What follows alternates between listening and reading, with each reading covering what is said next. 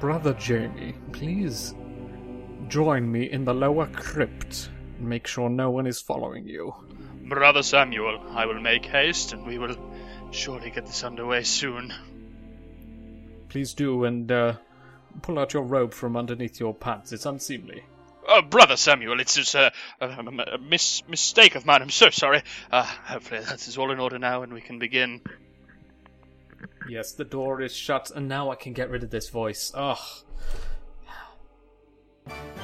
Welcome to the Secret Society of Game Masters, a podcast within a secret crypt of a cult of some unassuming organisation, which tells us the secrets and mysteries of game mastering. We've decided to set up a podcast here, away from prying eyes of our superior lectors. And any mind flayers that may be watching, listening. Yes. Always there. Never there. Always. They want you to know that we're fine. Always watching. So we have brought a podcast to somehow connect to the outside world of which we may never see again. So, my name is Sam. My name is Jamie. And we will mostly be talking about 5th edition. 5th edition Dungeons and Dragons. Woo. Which, by the way, this year is 5 years old. Shut up. It is quite ridiculous. That's crazy. Do you remember unboxing the D&D Next stuff? And, I think we got the Lost Mines of Phandelver stuff and playing that through for the first time and being like, holy moly, this is cool. I love 4E, but this was even better. Well, the thing was, we started, as you say, with 4th edition because our background in D&D basically was, for some reason, all of us wanted to play, would like to have played, but never asked anyone to teach us. And then one day, kind of during and after university, we decided, I guess we're going to have to teach ourselves to play D&D. Pretty much. We went to the comic book shop, Forbidden Planet, and we went to their role-playing games books. Saying the subterranean dungeon that you would usually descend to in that type of shop. Yes, we descended into the lower layer, where a thick atmosphere of prepubescent sweat and the smell of something rotten in the corner existed. That's far too real. We went up to the books. I know. That room honks. But anyway, we went down and we picked out the 4th edition books. And we were like, we'd like to play D&D. And we'd like to play the latest edition because we hear some of the early editions are very complicated. And the guy there was really kind. He was like, cool. You could wait a little bit for 5th edition. I hear it's going to be really good. And we went, no, we want to play now. So we invested a lot of money into 4th edition. Mm-hmm. And we started playing it. And it has its charms. I mean, from a combat perspective, I think it was super interesting. It felt, that sort of almost more wargamey in terms of the, we felt we had to play on a grid. I don't think we really touched Theatre of the Mind until we started playing 5th edition. No, I think we definitely had some narratives that were set up, but they were almost predilections to more combat. But as you said, the combat was sublime, and my favourite thing that is missing from 5th edition, from 4th edition, is minions. Yeah.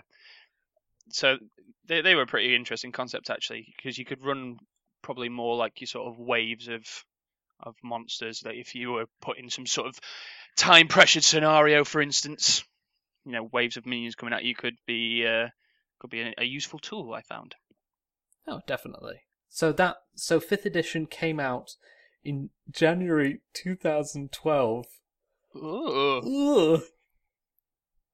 Well, 2012 January they announced that there was going to be a new edition, and then they started doing D&D Next. So they were playtesting it, and I remember watching the Acquisitions Incorporated live streams where they were playing D&D Next, and the rules changed from game to game that they were playing, and we were all religiously watching like, oh yeah, let's see what Acquisitions are doing today. Green flame! I was just going to say, so we could go green flame! Good times. It's so good. And we keep doing it to people who've never watched Acquisitions Incorporated, and they're like, right. And we're just there like, what colour's the flame? And Chris will be like, green flame! Is that where we also got the Amadeus from, or is that something else? I always forget. That is from The Simpsons, where they did a musical version of Planet of the Apes, and I think one of the characters is called Amadeus. Right. And then, but obviously, the amount of deuses that are available in Faerun and other D&D I mean, worlds. can you step into like some unholy temple without there being some sort of deus? I'm not sure you can. Exactly. It wouldn't be worth it. So we picked up 5th edition eventually, and as you say, we got the starters kit, and I ran the starter box. No, sorry, I ran the starter box of 4th edition. You ran... No, I think it was Jordan who ran... One of the things I was going to ask, actually, when we said we were going to discuss the 5th edition anniversary, Jordan ran it for a little bit. I think we only did a couple of the sort of encounters, but I ran Lost Mines of Phandelver fairly recently, I want to say about 4 or 5 months ago, for Nick, one of our common friends who loved Lord of the Rings, fantasy and all that, but never got to experience D&D. So I managed to run that for him and with some of the rest of our common group, and he absolutely loved it. So, first plug of the day, thoroughly recommend Lost Mines of Phandelver, but also it was good fun.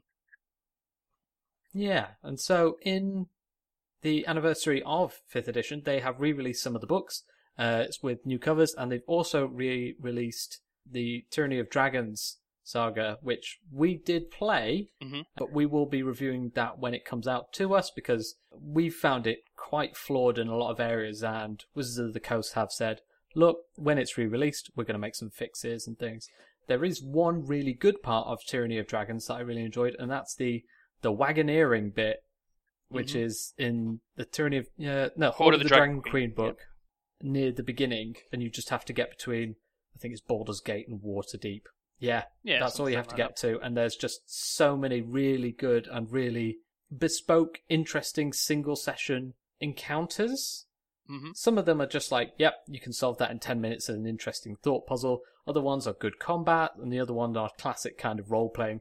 You find so-and-so in the woods, what do you do? And like, those were really good, and I'm kind of holding them back in the campaign I'm running, and using those to kind of break up when they're travelling to various places. I know we'll obviously touch on this when we do a full review, but I think Tyranny of Dragons as a whole had some really good aspects, some not so good aspects, and I think it was fairly clear that it was one of their first forays into adventure writing for this edition, because I think generally they've got stronger as they've gone on. So a lot of the later modules are...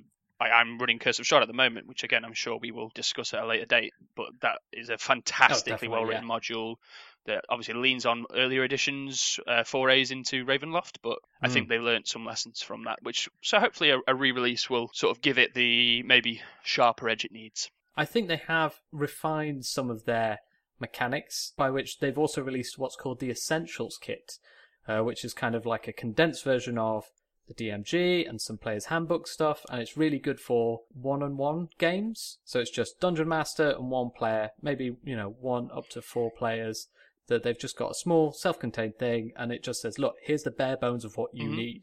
And I think that's been a massive call, because the amount of questions and things that I've seen on message boards saying, what do I need to get started? I've only got 2 people.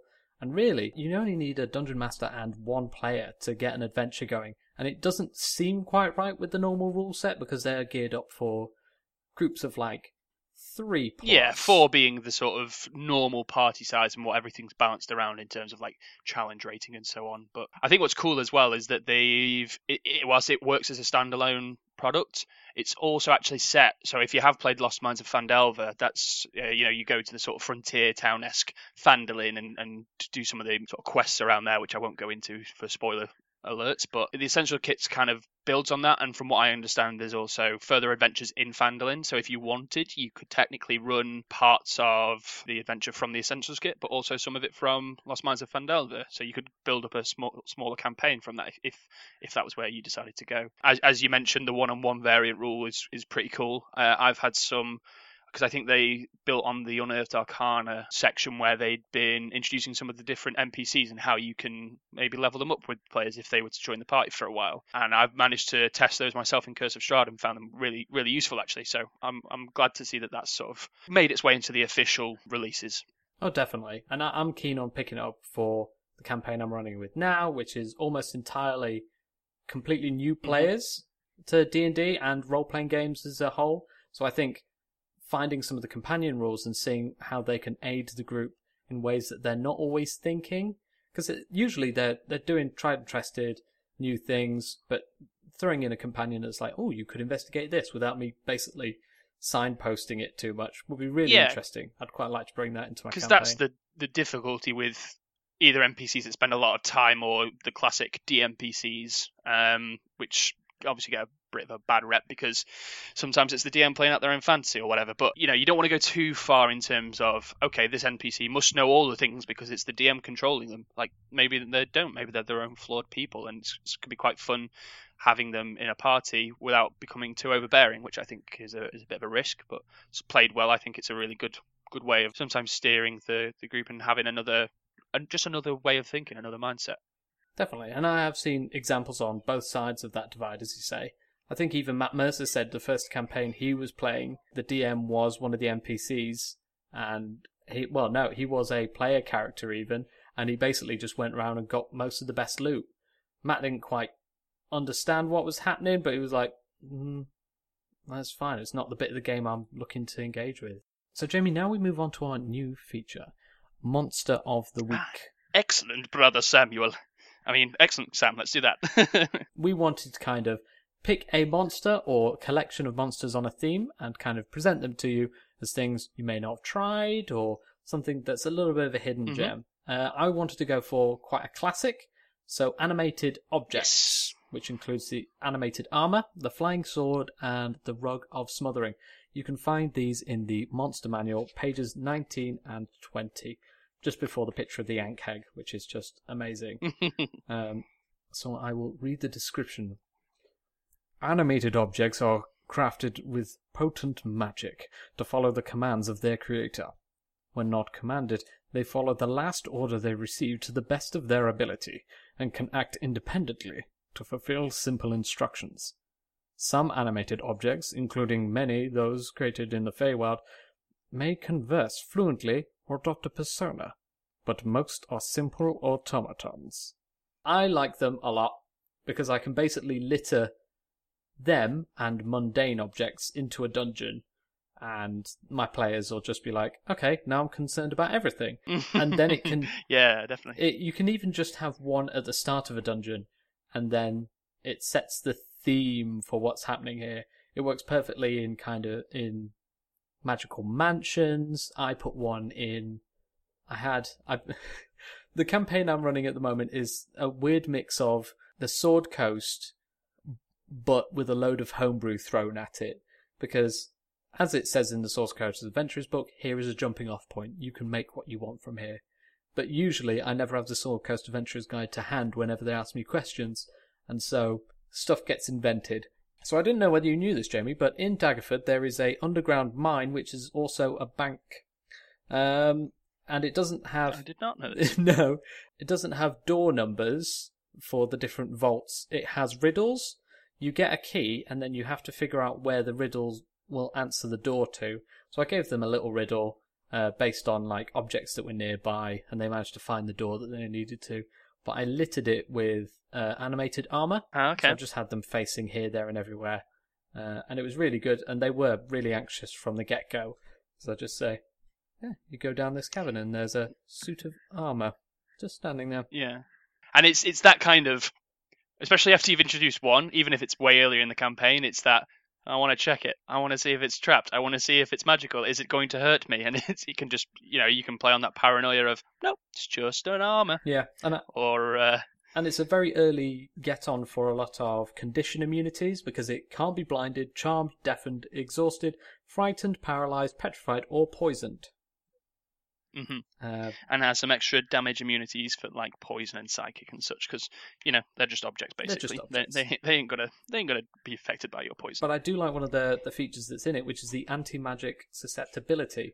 So if someone managed to kind of use Dispel, and it might be a good time to get the players interested in using functional spells rather than damaging spells. Absolutely. I think what's great about animated objects in general as well is, it seems at least by the challenge ratings and hit points and stuff, they are a bit more aimed at lower level sort of heroes, I think it's fair to say.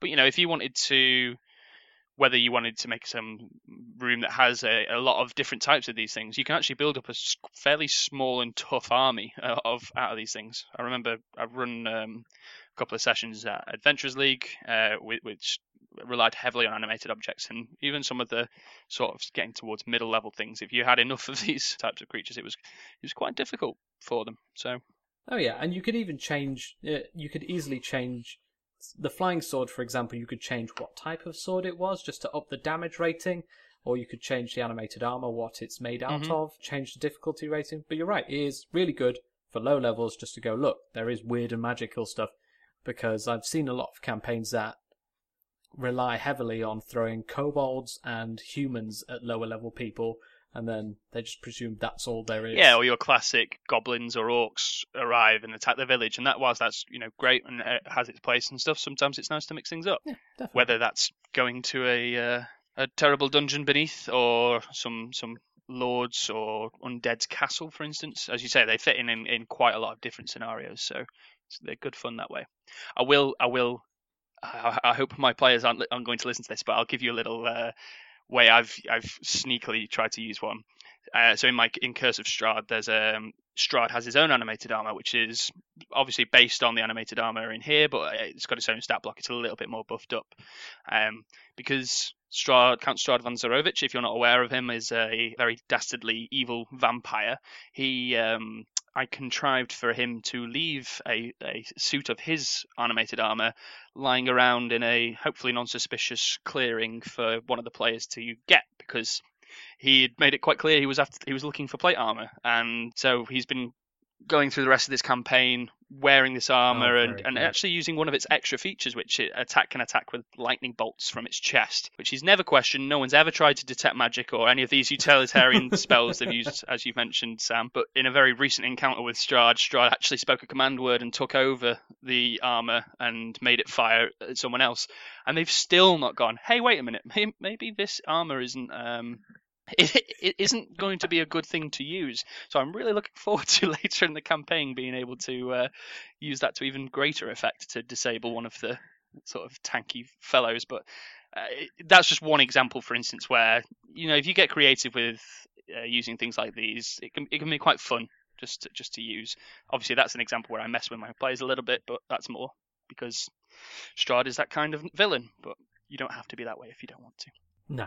And the only good way to be a DM is to have fun. Yeah, obviously you having fun, but also the players having fun. So for instance, I wouldn't ever want to disable him so heavily that it was then unfun for him. So there's a balance aspect to it, which maybe we'll touch on when I ever review my Curse of Strahd stuff.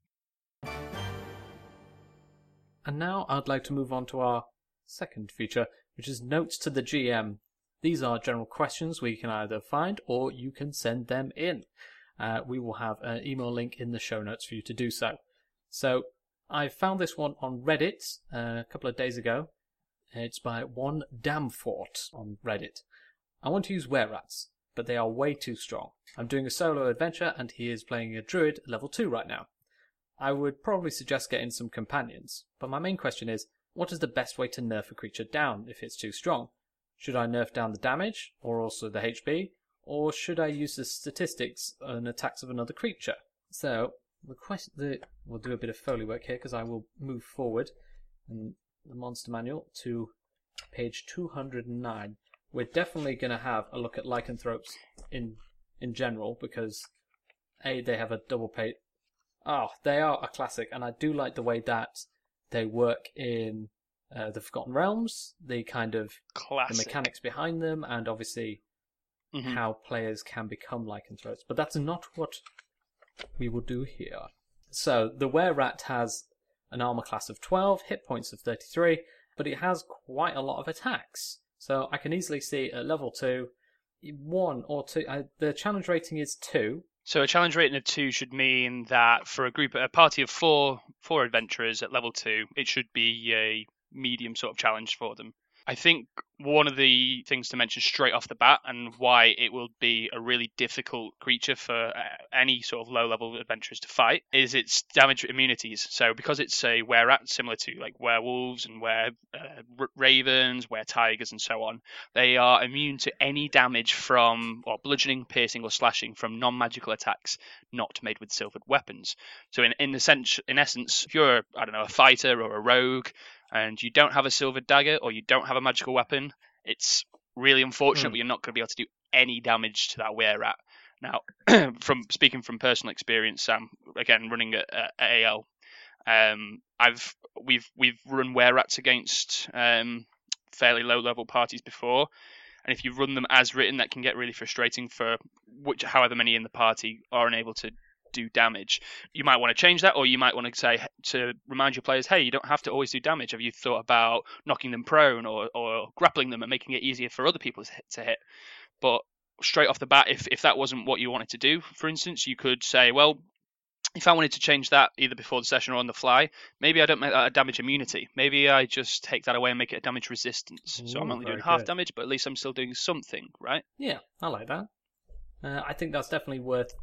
Yeah, if were-rats need to be in narratively, you can nerf them like that. And, as you say, take away the immunities. But if you were just worried about the general damage, what I like to do is go to the Dungeon Master's Guide, pages 274 and 275. They've got a really good array of monster stats by challenge rating. So you could even just say that it's a were-rat. It has all the same specific abilities, but then you could change the armor class and everything. If you wanted to just run it at half challenge rating, the armor class stays at 13. It goes up to 13, but it can't do quite as much damage. Yeah. But you've still got it in narratively. You've still got a lot of the interesting mechanics in, but you've nerfed it in a way that is still contiguous and can be useful. And especially if you're still running a campaign that rewards experience per monster, then you could just have that experience at that challenge rating, and you don't need to figure out, what's the experience now? I've kind of nerfed it, but I don't know what to do. Yeah, and I think challenge rating is a really good tool that they do give you in the Dungeon Master's Guide to give you sort of broad strokes like that. Like if you're comparing straight to the monster statistics by challenge rating, as you say, a were-rat's what, challenge rating 2? It is a little bit lower in terms of its HP and its damage per round, but that's because you've got some of the sort of ancillary defensive mechanics like the damage immunity and the fact it can curse someone with lycanthropy. So I would say, this is a really cool tool to use, but do bear in mind some of those extra bits like damage immunities or resistances or any extra abilities it has you might want to factor those in as well as using that. Okay, yeah, that's definitely worth considering. What else would you recommend trying? So I think most of what we've discussed so far is looking at the scenario of, okay, I'm planning to run this as an encounter. Maybe it's a little bit higher level than my party are used to, so I'll do some things before the session to nerf them down, to still use them and introduce them and let the players experience that monster, which is a totally cool thing to do. You can do that with many different things, like if you wanted to run a dragon, for instance, but you think, well, my party aren't quite high level enough yet. So that's one example. I think another scenario that's worth covering whilst we're talking about nerfing monsters or adjusting them to whatever scenario you're in anyway, is, okay, I'm partway through a combat. I've already pre-planned it. Turns out, actually, this monster's a little bit stronger than I thought, or maybe it's a little bit weaker than you thought, and you thought the party would have a tougher or a harder time with it, and they're actually steamrolling it. Well, one thing that it's worth doing whilst you're midway through combat is thinking if you can adjust its HP, and I think it mentioned that in the question. That's a really easy way to make an adjustment to the monster without tinkering with too much of its balance. So you can similarly, if you had not really revealed its armor class, you can change things like its armor class or its to hit damage, all of those things. But those sort of things can get picked up by the players fairly easily if they're tracking what really needed to roll to hit, for instance. So I've found from my own experience that taking the hit points of a creature not always as gospel can work really well. Think of it as more of a range of what the creature could have. So whenever you see the hit points of a monster in its statistics, you'll see, for instance, if we look at the Were-Rat, it's got 33 hit points, and in brackets next to that, it's got 68 plus 6. So that kind of gives you a range automatically, that it could have at least 12 hit points, so 6 times 1 plus 6, but it could have anywhere up to 6 times 8 plus 6 as its maximum, which would be, I'm going to have to do my maths really quickly, is that 48? So let's say you get in this fight with this Were-Rat and actually, oh no, it's going really too easy. I actually wanted this to be more of a challenge to drain resources from my group. Yeah. Just give it a few more hit points. The players shouldn't ever know the statistics of the creature they're facing exactly anyway. And if anyone starts calling you out on it, then you can always throw down your DM prerogative of I am allowed to change things to suit my world. So bore off. Yeah, exactly. And similarly, if they're really struggling with it, feel free to take a few hit points off it. I think if they were to get 25, 26 points of damage against that Were-Rat, and you feel if you didn't kill it at that point that they're going to probably, maybe I'll get 1, 2, 3, or maybe a total party kill, then feel free to do that. That is your prerogative as a DM, and I have found personally that really helps because it just gives you so much flexibility. I don't know if you've got any experience with that, Sam. I've done something similar. I've tended to leave. I sometimes when I'm pre-building it, I will knock off a bunch of health, but sometimes I can also weave in a narrative aspect. Mm-hmm. During the beginning of the campaign, there was a rather large monster that I was quite keen on, and it was all fine according to challenge rating, and it was I think it was a Minotaur skeleton. I just wanted a big skeleton that would just smash the players about and kind of show, there are consequences for rushing into combat, and you do need to stay together. But it was way overpowered, and only one of the players actually managed to get into that space. And I thought, this isn't adding anything narratively. But I thought, they did summon this. They did basically do a ritual to summon this monster here. So I kind of said, well, there's a lot of the ritual components still about. And in fact, there's still one glowing crystal glued into the middle of this rune. And the player just went, that's got to be what it is, and destroyed it. And I just went, yep, the players have had enough. I've put down all the plot points that I wanted to. So destroying that crystal did disassemble that particular skeleton. That's really interesting, actually. Adding in additional elements to your combat rather than just making it a slugfest of who can do more damage to who in a quick time. That's a really good way of making an encounter more interesting. I quite like that, actually. Thank you. It's something we might cover in our next section,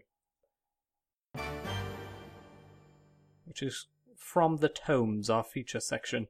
So we were thinking of doing a big talking point about different player types and how we tell narratives and how we run the game, catering to all the different player types. I currently, and this is currently, have 7 players. Oh, you need a medal or something. That's too many. I can't. I think I've ran for 6 or 7, and that is the limit of my mental capacity. So my hat is doffed to you straight away there, Sam. Thank you very much. It's a lot easier because there are different player types. So I think I started with 5, and then, can we bring our boyfriends along? And then I jumped it up to 7, and then somebody else joined because they were like, oh, you're playing D&D. And because I'm such a bleeding heart, I couldn't just say, oh, no, we haven't really got space for you. Too nice for your own good is another way of putting that, for sure. But, so, in page 34 of the Dungeon Master's Guide, it kind of outlines what kind of games you're going to play. And so if I just move to it now. Again, nice bit of Foley work of me turning pages now. It's really authentic, as you can hear that page turning. I'm using my digital ones, so I'm unable to give that authentic experience. Yeah, I'm really, as we are in the lower crypt, I am moving these large tomes, and there's one with an eye that I just have to keep covered. But it highlights play style, and it says, do you want to do hack and slash? Do you want to do immersive storytelling? Or something in between? And usually you tend to find that you're running your games as something down the middle. Certainly, I mean, in 4th edition, we were pretty much doing hack and slash with side dressing, which is fine. That's what we wanted. We just wanted to roll dice and laugh at each other until about 5 o'clock in the morning. Yep. Now, something I do recommend picking up is a book called How to Write Adventure Modules That Don't Suck. Is that Angry GM by any chance? That sounds like the Angry GM, but I'm not sure. It's Goodman Games Adventure Design. Okay, fair enough. If those of you haven't come across the Angry GM, he writes a series of things on a blog online. It's really interesting. He comes at it from a very almost aggressive point, which is why that reminded me of, because how to do something that doesn't suck sounds like him. Oh, yeah, this is like a collaborative author thing. There's so many. If I can just, the table of contents is a set each. There's a concept laid out in a kind of an editorial, and then there is an encounter based off those particular mechanics or that narrative that they're trying to weave, and it's really good. I recommend picking it up, even if you're not going to write a module. It's really good for running as a DM and just being like, oh, so I should incorporate more smells into my game, because sounds and sights are something you do, but you want to do more smells. But the one I'm looking at now is written by Mike Burrolt, Mike Burrolt, and it's called Players Make Your World Go Round. And he says that there are 4 types of gamers. There are achievers, explorers, socializers, and killers. So what he tends to find and what he explains in his game is just build a lot into each session that will appease all these groups. So I have a weird mix of players. I have 1 or 2 that are interested in combat but are also really interested in stockpiling and item. They're very much the Travis Willingham. They like their resources type thing. Yeah, they're very much the Travis Willingham. He's very happy when he's in combat, but he's also very happy when people need to talk to him about how many swords do we have and how much does this cost. But then I've also got players who like to just sit back and enjoy the narrative, which is always difficult because they are sitting back from the table. They're just soaking it in. They're not always reacting as violently as other people are. Yeah, I think some players like to instigate things and make things happen. I think in my group I've only got 1 or 2 who are like that. I would say the rest, whilst enjoy a lot of story things, are probably similar. They're maybe a bit more reactive and like hearing or seeing what happens. So, as you say, it can be maybe a bit different sort of skill set you need to make sure that they're having a good time as well. The thing that I've also picked up from this book is something really interesting. It's not something I thought of before, because when you're writing your sessions ahead of time, so let's say you set up over the weekend, like, okay, what we're going to do next time, and you plan out a couple of interesting routes, or you just put in my favourite thing to do is just kind of put an instigating incident in front of them and watch them go, and then just kind of build the world around them quickly out of, straw people and cardboard. So I was writing stuff for particular players, and I'm writing particular plot points that I want them to write. And the interesting thing that this book highlights again and again is all the good ideas that you have, if you're able to, put them in the next session. Just do it, because it's really great having this thematic payoff for this character and the pathos, having it 15 sessions ahead or at the end of a massive plot point. Your players may not go there, and that can be really and that can be really challenging as a DM, because you've lovingly crafted the story and you can see it as a movie in your head, and then the players either never get there, or they decide to go down a different path, or simply the group ends before you can get that payoff.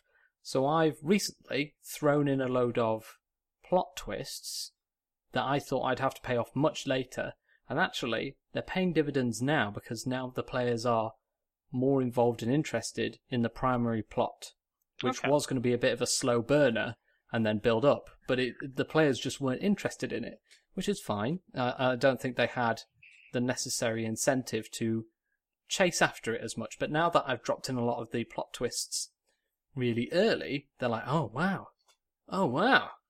I was just going to say, I think building on that, I can see how that would definitely be useful. I personally wouldn't drop everything early, because I do like having a little bit sort of behind smoke and mirrors and whatnot. But I think it touches on a really interesting point that sometimes your players don't go to that lovingly handmade dungeon or whatever that you've made. Sometimes you don't get to run the bits that you want because they just go somewhere else, and that's fine. As you say, feel free to recycle that. Like maybe the cool necromancer that's waiting for them in these catacombs that they're now never going to go to, or maybe he's behind the next dungeon that they go to, or whatever. Like, feel free to, if you don't get to use those cool things that you've come up with, find ways that they can come across them later. And that's not necessarily, whilst that may sound a little railroady, I think so long as you don't give that impression to your players, so long as it feels like it's still part of a natural world and whatever, then I don't see how that's an issue. Hopefully you can still enjoy that for what it is. So no, I definitely agree, and I do agree on kind of holding some stuff back. You don't want to kind of go, and this is the end of the story, but like I found that if I had a good idea and I was able to put it in the next session, I might as well just build it in. Yeah, and I think that sounds like a really good idea, actually, because I think what that is probably trying to address is too many DMs, GMs trying to be clever and holding things back to give either a gotcha moment or that's cool because it relates to something from 25 sessions ago. But as you say, I think you kind of touched on players' attention spans can be a little bit shorter than that. So making sure that they're fully engaged and have lots of things to do in the next session and the one after that and so on is a really good way to go about that as well. Definitely. I'm going to read a little bit out of this, just the 4 character categories, because I think they're quite interesting, and I'm just thinking about them, but realizing that no person fully falls into any one of these categories. But if you cater to these groups, then your players may think, wow, there's just so much there. So I will read. Achievers like to gain levels, scarf up equipment, and boost their stats. If there's a way to demonstrate their skills and accomplishment to show that they are better than the other players, they are all over it. They jump at any opportunity to gain slightly better weapons or armor, or to bump up a stat that gives them even the tiniest advantage in gameplay. Explorers enjoy poking into the nooks and crannies of the game world, uncovering every bit of lore and information, no matter how trivial. They yearn to see places that few have seen before them. No villager is too boring for an explorer to pass up a discussion. Socializers are gamers whose primary interest is interacting with other players. Sitting around the game table, these players prefer to interact with their fellow gamers rather than the NPCs populating the game world. Everyone who plays a face-to-face RPG has some socializer tendencies. Killers are the final category, but their name is a little misleading. This group includes not just gamers who love to cause grief to other players, but also those whose primary goal is to help other players learn the game and succeed. Grievers and Evangelists both fit into the killer category. Players who want to do nothing more than kill monsters and NPCs in games fall into this category as well. So kind of moving through and deciding, okay, I'm building a little something for the killer. I'm building something for the achiever or the explorer, and the socializers tend to make their own fun. And if you follow a lot of the popular Twitch games, you'll know the socializers a lot. They're the ones who pull each other aside for a quick conversation, or the Liam O'Briens, or if you watch exactly, yeah, definitely. Liam O'Brien is a fantastic social. I think he's also partially a killer, but I think he's more a socializer. He definitely pulls people to one side. Yeah, and I think that's a really good example of how people don't always neatly fit into one category. You may show elements of 1, 2, maybe all of them. Yeah, I think when you're building your next session, build for those categories first, and then build for the narrative around that, because it can make things feel more rounded if the players who are interacting it go after stuff they always want to do, and they go, I've been rewarded. Previously, I have built a lot of stuff about pretty much straight line. They're going to this place. I'll flesh out the inns and the taverns and the stuff that will be involved in the main plot. But I didn't do as much of, this person would like to go get a dog because their character feels lonely, or this character wants to count up lots of loot and sell it to people, and they want to haggle and get prices. And that's not something I engage with much. But now that I know that that's the kind of thing they want, I'm building it a lot more into the game. Absolutely, and on the flip side of that, again touching on Critical Role because it's ever pervasive in D&D at the moment. Travis Willingham, I know you mentioned before, is a really good example. He's someone who hates the shopping episodes. He's not particularly interested in haggling and selling and buying. But you know what? Some of your players might be. So he will, accept that every now and then that there's probably going to be a time where the rest of the players are going to get their enjoyment through that, and that's okay because either the rest of that session or other sessions before and after might be more around elements of the story that he's interested in, whether that's exploring or fighting / killing or whatever it was the other one you called it. So I think it's a really important thing to balance and think about your players individually. Whilst as a group they may really enjoy combat, for instance, you may get one or two who don't particularly like it as much, and giving them chance to shine through role play if that's what they're into, or other elements is really important. Yeah, I think it's perfect. I think that's all we have for this episode of the Secret Society for Game Masters. Thank you very much for joining us. Brother Samuel, that was actually much shorter than I thought it was going to be, in terms of time has flown by. Are we in some strange crypt that has different properties of the temporal time? I think you're right, Brother Jamie. It's something we will have to put into our log. But yes, please do join us next episode, and thank you very much for joining us. Thank you.